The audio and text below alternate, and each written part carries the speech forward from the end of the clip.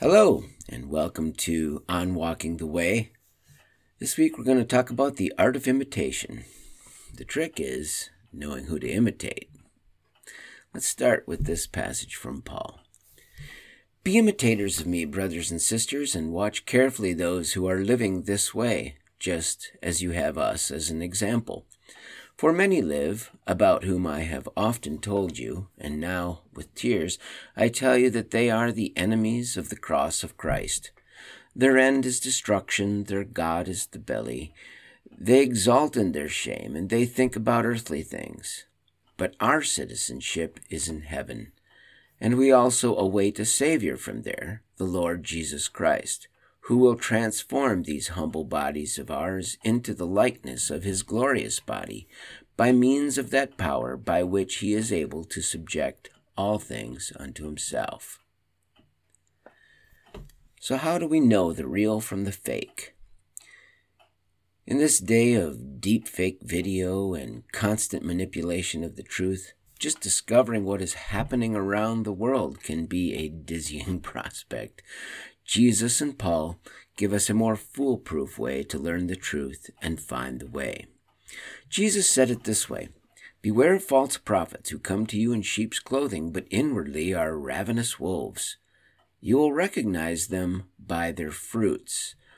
Are grapes gathered from thornbushes, or figs from thistles? So every healthy tree bears good fruit, but the diseased tree bears bad fruit. A healthy tree cannot bear bad fruit, nor can a diseased tree bear good fruit. Every tree that does not bear good fruit is cut down and thrown into the fire. Thus, you will recognize them by their fruits."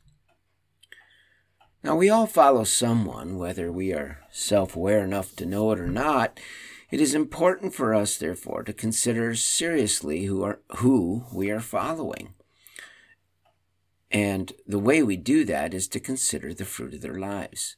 According to Paul, those we do not want to emulate are those that follow their base desires and chase after the things of this world. We should instead follow after those that live in expectant hope, as citizens of the coming age. The choice is always the same. We either live for fleeting and temporary selfish pleasure, or for the love of others and eternal joy with Jesus. So what is good fruit? It's been said the truth is true no matter its source. Sayings like this are common, and on many topics they're valid.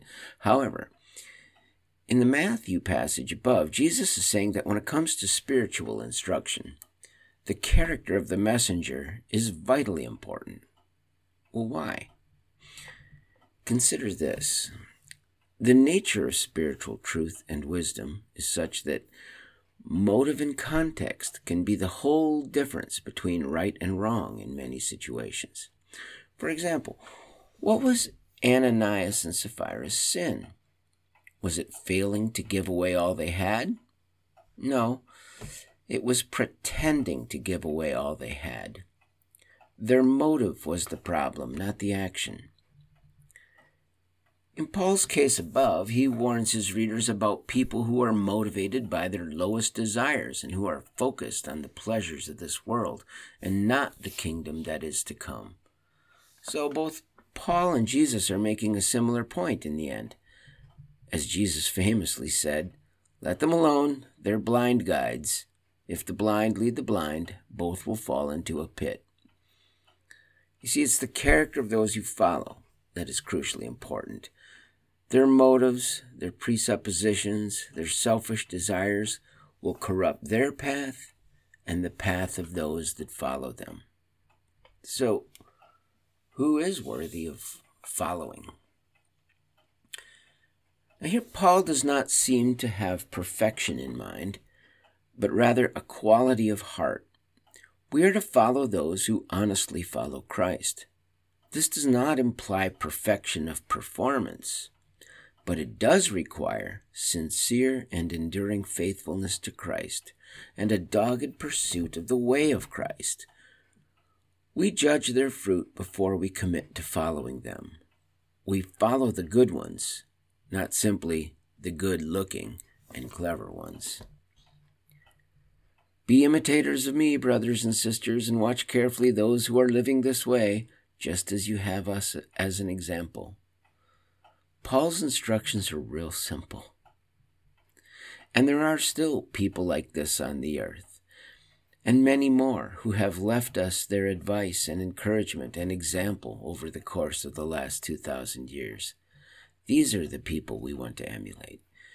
These are the people we are to follow as we navigate the way this week. Have a great week.